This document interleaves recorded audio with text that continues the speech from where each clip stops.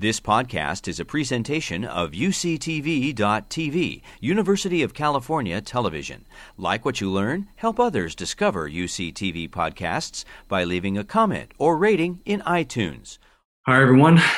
Welcome back to BIEB 152.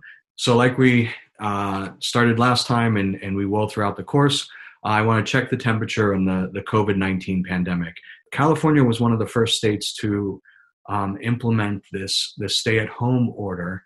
And I would say that compared to the national dynamics, so this is the national dynamics and this is what's happening in California, it appears that the curve does look flattened compared to the national dynamics.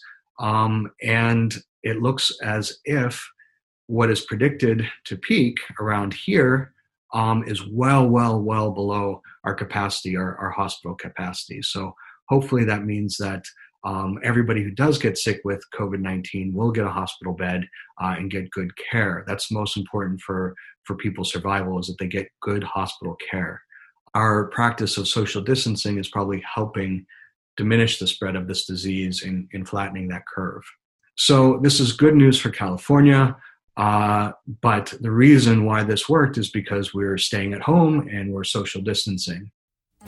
You've been listening to a podcast by University of California Television.